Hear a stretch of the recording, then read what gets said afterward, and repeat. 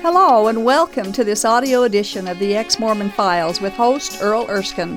Thank you for joining us. On each episode of this program, Earl, a former LDS bishop, interviews a former Mormon guest about their journey out of Mormonism and into an authentic relationship with Jesus Christ. These stories are encouraging, fascinating, and often moving. For more information on the Ex-Mormon Files internet video program, please visit exmormonfiles.com. That's exmormonfiles.com. And now, here's Earl. Hello and welcome to another episode of the Ex-Mormon Files. I'm your host, Bishop Earl, and I appreciate you spending some time with us. And we're here in St. George still, and we've got Zak Winsor today. Thanks, Zak, for coming over. Thanks for allowing me. Fine young man, and kind of an interesting story you've got. Where were you born? I was born in Cedar City, Utah. I moved to Delta shortly after. With your family? Were they Mormon? Were they? My grandparents were very Mormon. Okay. My mom was kind of on and off. I spent the majority of my life with my grandparents. So. Oh, and they took you to church, and did you get baptized at age 8 and all that stuff? I did get baptized, and then I went up through the ranks, up through a priest. Did you? Yeah. So were you a scout? Did you do scouting at all? I did scouting for like a year. I gave up on that. I'd rather play basketball, I decided. I know that happens to a lot of kids in the thing. So learned the primary songs, though, probably. I did. Went to primary and all that stuff. And where was that at? Was that in? Delta when I was younger, and then a little bit in Salt Lake, and then I did all the middle and high school years were down here in St. George. Oh, they were? And that's where your grandparents lived? Yep. Oh, okay. So, native, almost native, but, well, not quite native. I'm pretty close. My family goes back all the way to Jacob Hamlin, so. Really? Yeah. He's a relative? He is a great uncle or something. Now, I know that name. He has a home here. Yeah, it's and over is that in Santa the one Clara. that Brigham Young used, or he used it? He used it. The Brigham Young house is right in the middle of town by the Tabernacle. Oh, okay. And Jacob Hamlin was one that settled Santa Clara. Oh, okay. And they preserved his home or made it into a museum or just a it's something kind of, to look at. You can go up there. The missionaries up there give tours. And so it's owned by the church then, is it? Oh, interesting. So what happens after, during high school, and you go to seminary at all? I did go to seminary. Got to be a seminary president my freshman year. And good for you. I attended until my senior year. I kind of give up on that. There were some other classes I wasn't attending as regularly as I should, so I had to drop something to graduate. I gotcha. Understand. So you were telling me an interesting story about your stake president and. So I went through high school. Mission time, I guess, was it? Yeah. So I went through high school. Believed in the church, wanted to be part of the church, but at the same time I wanted to party a little bit, and I come to the conclusion I didn't want to go on a mission. Were there many kids in your area or your age group and the people you hung around with that were that same way? There was only really a couple. Was there? I'd say 90% of my group of friends ended up going. Did go on missions, huh? Yeah, only a couple of us didn't. Yeah. A lot of pressure to do it, though, isn't there? Do you feel guilty not going, or? Yeah. I did. I would have felt guiltier going. And this was kind of the conversation that I was having with my bishop and stake president is I wasn't worthy, and they really wanted me to get ordained an elder. And okay, so tell us the story. I'm sorry. Oh, no, you're fine. But I decided I didn't want to go, and my stake president was also one of my real good friends' dads, knew him really well. Yeah. And I grew up just down the street from the temple, so my stake president's office was that church just across the street from the temple. Oh, okay. And he called me up one night, and he says, "Hey, I want to come talk to you. Come see me in my office." All right, so I run over there, and I walk in, and he's sitting at the table, and sitting next to him, or sitting in his desk, is Jeffrey R. Holland, one of the 12 apostles. Right. And I got to sit and talk. Real big guns, huh? Yeah. And come to find out that night, he grew up down the street from my grandma. He knows my family really well. So he's from St. George, then? Okay. And wonderful man. I really enjoyed my conversation with him. I spoke for about an hour, but up to this point, I didn't really think the church wasn't true. Sure. I just didn't want to participate. Now he said something to me through the course of this, and this was, time frame was 07, we're a year or 2 years, somewhere in that time from when the church raised the bar on the missionary standards. Oh, right. And said that every able-bodied young man should go. Yeah. And through the course of this conversation, he told me that mission's not really for everybody. Oh. And that kind of struck you. Yeah, it struck me. It kind of bothered me, and the more I thought about it, the more I was like, well, if they can just come out that as a church policy, and he's going to contradict it that quick, it shook my faith quite a bit more than I think it would have. Really? Should have, maybe. Yeah. So shortly thereafter, I actually ended up going just basically atheist, agnostic, or maybe. Now, isn't that an interesting step? I mean, you're a member of the Church of Jesus Christ of Latter-day Saints, and you're not the only one. I mean, there's many stories of that, people that question the church and maybe move away from, distance themselves from it. They become either agnostic or even atheist. And why is that, do you think? You know, for me, it was after that hit, it really came real to me how guilty I felt all the time. Oh, okay. Not ever really able to measure up, and I'm not one of those that have left the church that feel like I was mistreated. Yeah. I love the people in the church. I still love all my family and all my friends. But it was the little comments. It was, you need a missionary style haircut. It was, oh, is that shirt really appropriate? It was, I mean, there was always those little digs, and then there's the more pressure you put on yourself than anybody else could. Yeah. And after I come to a realization of that guilt that I was always holding, for me it just became easier not to believe in the God. Wow. Yeah, and you're not measuring up. You're probably disappointing whatever God there is, and you're disappointed yourself, perhaps, or was family, grandparents kind of involved in this process too, or? I mean, they were there, and they let you make the decisions, yeah, and they didn't put too much. No, my grandparents they're wonderful people. They definitely would say, well, maybe you should go on a mission, or. But I never felt, for them, I can say I never felt they were really disappointed in me for not going on a mission. Well, that's good love then from them, isn't it? There's probably some other things I was doing they were pretty disappointed in, but not that. Not that one. So how long does this last and go on? So that lasted from, basically I graduated high school until 3 or 4 years ago. Oh my goodness. So a few years, huh? Yep, and I got a job out of the mine in Ely, Nevada, and you had to go do a big physical out there. And a physical to qualify to work at the mine? Okay. Yeah, medical physical. And I was going through that, and the nurse practitioner guy, to this day I wish I could remember his name to look this guy up. Give him a big thanks or something? Okay, but, we'll hear his story now. He was a Christian, and he heard I was from Utah, and he started witnessing to me like I was a Mormon. And he started telling me the differences between the Bible and Mormonism and all these things, and I got annoyed with him finally and said, look, one, I'm not Mormon, but two, like, the Bible's not what you say it is, and Christ wasn't really a God, and it was the Council of Nicaea, they called him God. I gave him the Dan Brown, Da Vinci Code version of the Nicene Creed. And nicest guy, I cannot remember to this day word for word what he said, but he made me feel dumb. Made you mad a little or something? Yeah, I got a little upset. Yeah. Upset enough that I decided I was going to disprove God. Disprove God. Well, there's a challenge. Yep, and I didn't know what a big one it was. But so I spent, the next almost 2 years. The first year, I was just listening to atheist debates, studying the Big Bang Theory, physics, everything, biology, evolution. Yeah. And trying really hard to be fair and listen to both sides of the argument. But I was still biased, and I knew I was biased, and even with that, I came to the conclusion that you can't disprove God.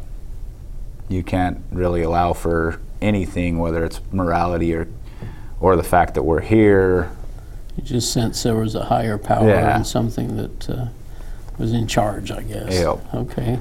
And apologetics became a really big thing for me after this whole process, just because of studying all these things and listening to people like Ravi Zacharias and Jeff Durbin. And it's wonderful things they come with that's real logic-based. Right.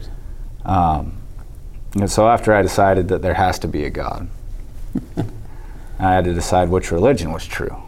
You had to figure, well, somebody's got to be true. I assume you initially thought Mormonism would be that only true church, was it? Maybe not. I think I wanted it to be. Yeah. I'd heard some stuff prior to that had made me kind of doubt whether the church could be true, but it was the first one that I really delved into. Yeah. Anything specific come up? Well, Joseph Smith's history. I was able to find his arrest records and then really actually looked into his, like the prophecies even in DNC that never came to pass. And unfortunately, it didn't take me very long to cross Mormonism off that list. Looking for God, you didn't feel like you could find it there in Mormonism? No. Well, you certainly hadn't. It doesn't seem like you found it the first few years of your life and seminary and all that stuff, so interesting. So you looked elsewhere too then? Yeah, I actually, so about the second year of this process, I went through every major religion. I studied the origins as best I could. I mean, I read the Quran. Oh my. And it came to the point where I was like, all right, it's time to read the Bible again. You hadn't come to that conclusion before. No. Well, part of it is that Mormon, I mean, you probably knew the 8th article of faith and told you that you couldn't trust the Bible. Was that in the back of your mind at all? I mean, that really up until this point, that had always been in the back of my mind, that the Bible's been corrupted, and you grow up, you hear Mormon's Christian. So if Mormon can't be right, then the Bible's wrong, so there was no reason for me to check it twice. Spent time with the Bible. Could have saved me a lot of time had I, but... So you decide to pick it up. Yeah, so I picked it up, and it's not that I'd never read the Bible before. I probably read it from, the Old and the New Testament 3 or 4 times while I was in high school. Really? The Bible? The Bible. That's unusual, isn't it? Or were you aware of others reading the Bible at the same time? Not really. I had one friend, a real great friend of mine. His name was Brock Griffith. He ended up going on a mission. Yeah. And me and him read the Bible together. We used to go up and light a fire up on top of the mountain and every weekend. And dude, I was a weird kid. Well, yeah, reading the Bible. So that's amazing. Did you understand what you were reading? Did you kind of... I sure thought I did. Yeah. You're reading the words. Yeah, I was reading the words. So what was different this time? I went and got a Bible that wasn't printed by the LDS Church. No, it didn't have the subheadings on every chapter that kind of summarized what was in the chapter for you. Was it a red letter edition? It had Jesus' words in red, or did you notice that? I honestly don't even remember. I went out and got a red letter. They call it a red letter edition, because we don't have red letter in our Mormon scriptures. And I just wanted to read what Jesus said. That was it. I just wanted to see what he said. So anyway, go ahead. So I just got and it was a King James version. I still didn't trust any other translation. Of course not. And so, I guess I'd back up just a little bit. Before I actually read the Bible again, I started going through, testing the claim that it's not reliable. So I looked a lot into the manuscript evidence. Really? Yeah, and then, there's manuscripts for it, but can we prove that anything it says is right? And so I learned about Tacitus and Josephus and some contemporary historians of the time and how much they can back up. Well, look how well studied you are. That's awesome. Did you I got really mad when that guy made me look dumb. Yeah, I can tell. Yeah, I learned about the Dead Sea Scrolls, which was a biggie for me. That one was a big one for me too, because they say that the Bible was corrupted from the apostasy forward. Exactly. So now you get Old Testament copies that predate the apostasy, the so-called And they're just apostasy. about the same as we've got now. Yeah. Yeah. No, that was a big one for me too. The Great Isaiah Scroll was a big one. That's terrific. So after I went through that process, I was like, okay, well, if I doubt that the Bible is a legit book, then I have to doubt that Julius Caesar or Alexander the Great existed, because there's more evidence for what the Bible says. Yeah, that's true. And so then I decided I needed to read it again. Yeah. So yeah, I bought the copy without any of the headings, just normal King James Bible, and I started reading through it, and nothing really jumped out at me until the New Testament. And the New Testament, there's things all through it that are great to learn, but I got to Romans 4:5. I think you can quote that. I can quote that? Let's hear that. Romans 4:5 says, "For he who does not work, but believes in him who justifies the ungodly, his faith is counted as righteousness." His faith. His faith is counted as righteousness. Had you ever understood that concept before? No, I think every time I read the Bible in high school, I could have just read the headings above the chapters and got the same amount out of it. That's a good point, yeah. And so I read that, and it was like a huge slap in the face. You really understood what it said, or did it? I mean, what did it say to you? Well, it was the two lines out, "For he who does not work," and I probably sat there staring at the Bible for 10 or 15 minutes, because I kept reading it, and there was something in my head it just wasn't matching up. Yeah. And so I read it. It's that Mormon head thinking, right? Yeah. Because that verse alone was completely contrary to the gospel I was taught growing up. It's amazing. How fascinating. God just said, okay, here's a good scripture for you. Poing. And so at that point, I stopped, and I went back to the beginning of the New Testament, and I started reading it all over again. Do you feel like your eyes were opened at that point? I do. I was catching more and more that things that I had just skipped over that didn't jump out at me. Like when Jesus was asked what the greatest 2 commandments were. Yeah. My whole life I had quoted that, to love your God and to love your neighbor, and completely skipped over the first part that says, "Hear, O Israel, the Lord is your God, the Lord is one." Not 3 gods, one God. And then Galatians 2:21 jumped out at me. It says that if righteousness depend on the law, then Christ died for nothing. Died in vain. Died in vain in the King James, yep. Yeah, those scriptures, and they started meaning more to you. Yeah. You'd read them before, it didn't mean anything, Yeah. but all of a sudden your eyes are open. Isn't that something? Would you call that your born-again moment, or did you have another such experience? I would actually call that my born-again moment. I would think so, when you all of a sudden, and then you're reading the Bible with new eyes. Yep, and it's making sense now. None of it's reading and just going in one ear and out the other, so to speak. Wow. Well, where are you at with your personal life at this point? Are you married? I am married. I have 4 kids. Well, no, I'm sorry. And this back happened, in the story. Yeah. So when all this happened, I was married. I had 3 kids. Oh, you did. Now, your wife's LDS. She grew up LDS. LDS. She left the church pretty well after high school. So you were both inactive together, so to speak. And did you share with her what you experienced? Yes, I did. And now, did you tell her about the physical therapy, or not whatever it was over there in Nevada? Yeah, I told her about what happened, and she basically said, "Well, knock yourself out. Go study." And but then after I had all these moments, I started, "Oh, babe, did you know this?" Started sharing? Yeah. And the good news, the bad news, which did you? Showing her what the Bible was really saying, and going, "Look, we were taught this, and this is what this is saying." And her response for probably the first 6 months was, "I don't want to hear that." You're rocking my boat, even though I'm not active. You're rocking my boat, And she was, just completely uninterested. She was bored of me trying to talk about it. Yeah. And then one day I don't remember why I was reading this one to or what brought it up, but the Pharisees come to Jesus at one point, and they're trying to trip him up, but they ask him if this woman marries this man and he dies, her brother is supposed to take her wife, and then if he dies, the next brother, and this goes on for 7 brothers. Yeah. They say, now if all this happens,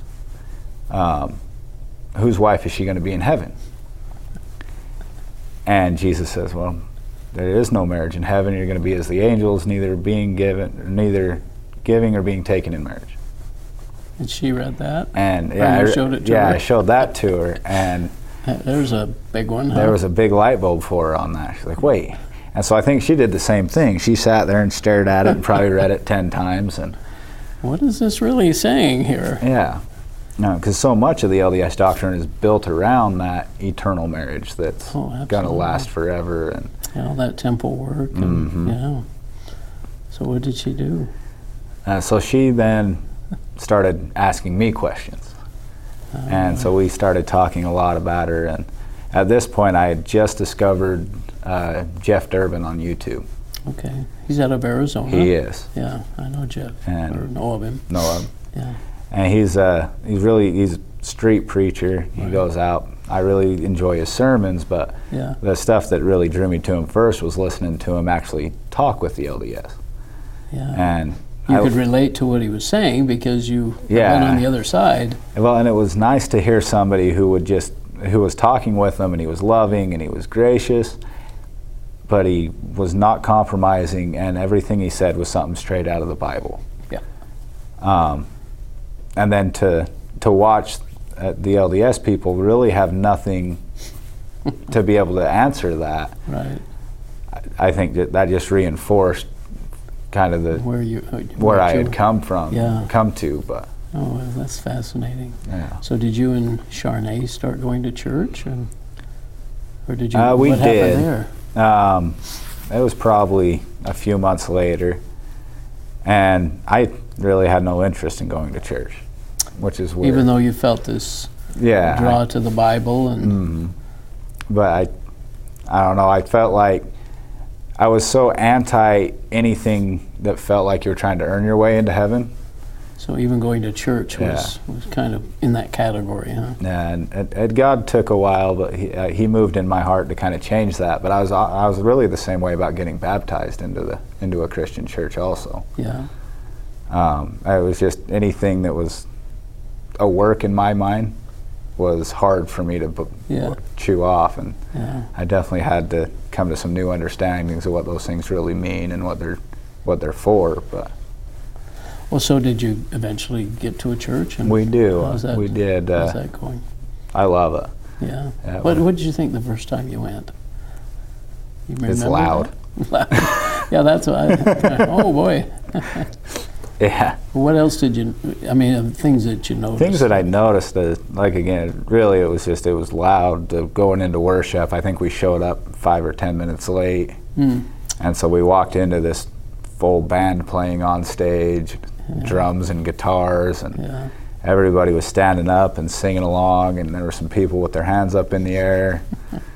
Actually worshiping. Yeah, actually worshiping. And being there because they want to be there, not because they're earning their way to the celestial kingdom. Yeah. And the words, were they up on the... Yep, the words were up on there. Isn't that fun? And they're all about Jesus, aren't they? About they God. Are. And about God. What He's done for us. And His true gospel. And yeah. It was amazing, and how happy everybody was. Really? Yeah. And even one thing that struck me outside of the worship is when the pastor was actually up preaching, you look around the room and 90% of everybody was paying attention. People had their Bibles open, they were following along, they were reading things. That is so different. I didn't notice one person with their tie rolled up on the pew and their forehead on it trying to sleep, which is what I always did. Or have their little things out playing games and stuff or whatever. Yeah, they're there because they want to worship and they want to be there. And so, what are we missing here? Why does Mormonism not allow that? And why, you were atheist after leaving the church, kind of, and you just kind of wonder why why there's that step. We as Mormons must not have a deep foundation with Jesus and the Bible. And so when we walk away, we're kind of empty. Yeah. Yeah. And then God reaches down and touches you. Yeah. And honestly, I think it's almost an exhaustion thing. You spend so much of your life, and I can't say that I spent 40, 50 years like some people I've talked to in the church. But you certainly watched your grandparents. Yeah. I'll bet they spent a lot of time and effort into the church, didn't they? Oh, yeah. Well, then they do, the temples every Wednesday and Relief Society. And it's amazing how much time that being a member of the Mormon church can just demand from you. And it actually isn't moving you toward God. No. Or Jesus. You're just kind of doing. Yeah. So much of it's just almost busy work. Yeah. I almost think that when you leave the church, you're just spiritually and just exhausted. Well, there have been a lot of people we've talked to that actually take that 6, 10, 8, 20 years to kind of regroup, and then God does call them out. And so, well, we've just got a little bit of time left, and anything you'd like to say to your family, friends, what you feel happy about where you're at? Yeah, I love where I'm happier now than I've been. I mean, really, in what I can recall, memory-wise. There's just a joy there, isn't there? There is. Kind of freedom. And there's a purpose there to that. It's a different kind of purpose than the to-do list that I had in Mormonism. Like what? Well, like I feel very driven since I've been saved to share the gospel. Oh. I've actually done a couple different interviews similar to this one. Have you? A little shorter. Okay. Just talking about understanding the Bible after Mormonism. Yeah. And then I went up to Manti last year and did some street during the pageant. Did some street preaching, and there's a purpose there that's something that I want to do, but I feel driven to do. Well, good for you. Well, God puts it on our heart, like you said, love God, love our fellow man, and yeah. Well, gosh, we're out of time, Zach. Yeah. That goes quick, doesn't it? That does. Yeah. Well, you're a great young man, and you've got, 3 children? You just 4 children 4 now. children. Good for you. And your wife's with you. Yep. And you're able to worship together. That's a blessing. It is. Because that doesn't always happen. So, well, thanks again for sharing your story. Oh, thanks for having me. Yeah, you bet. And we'll see you next time on the Ex-Mormon Files. This has been the audio edition of the Ex-Mormon Files. The Ex-Mormon Files is a production of Main Street Church of Brigham City. For information about this program, including past and current video episodes, please visit exmormonfiles.com. From there, you can also download audio episodes of this program. If you have an Ex-Mormon story you would like to share, we'd love to hear from you. Please write us at contact@exmormonfiles.com. Thank you for listening, and we hope you'll tune in again soon.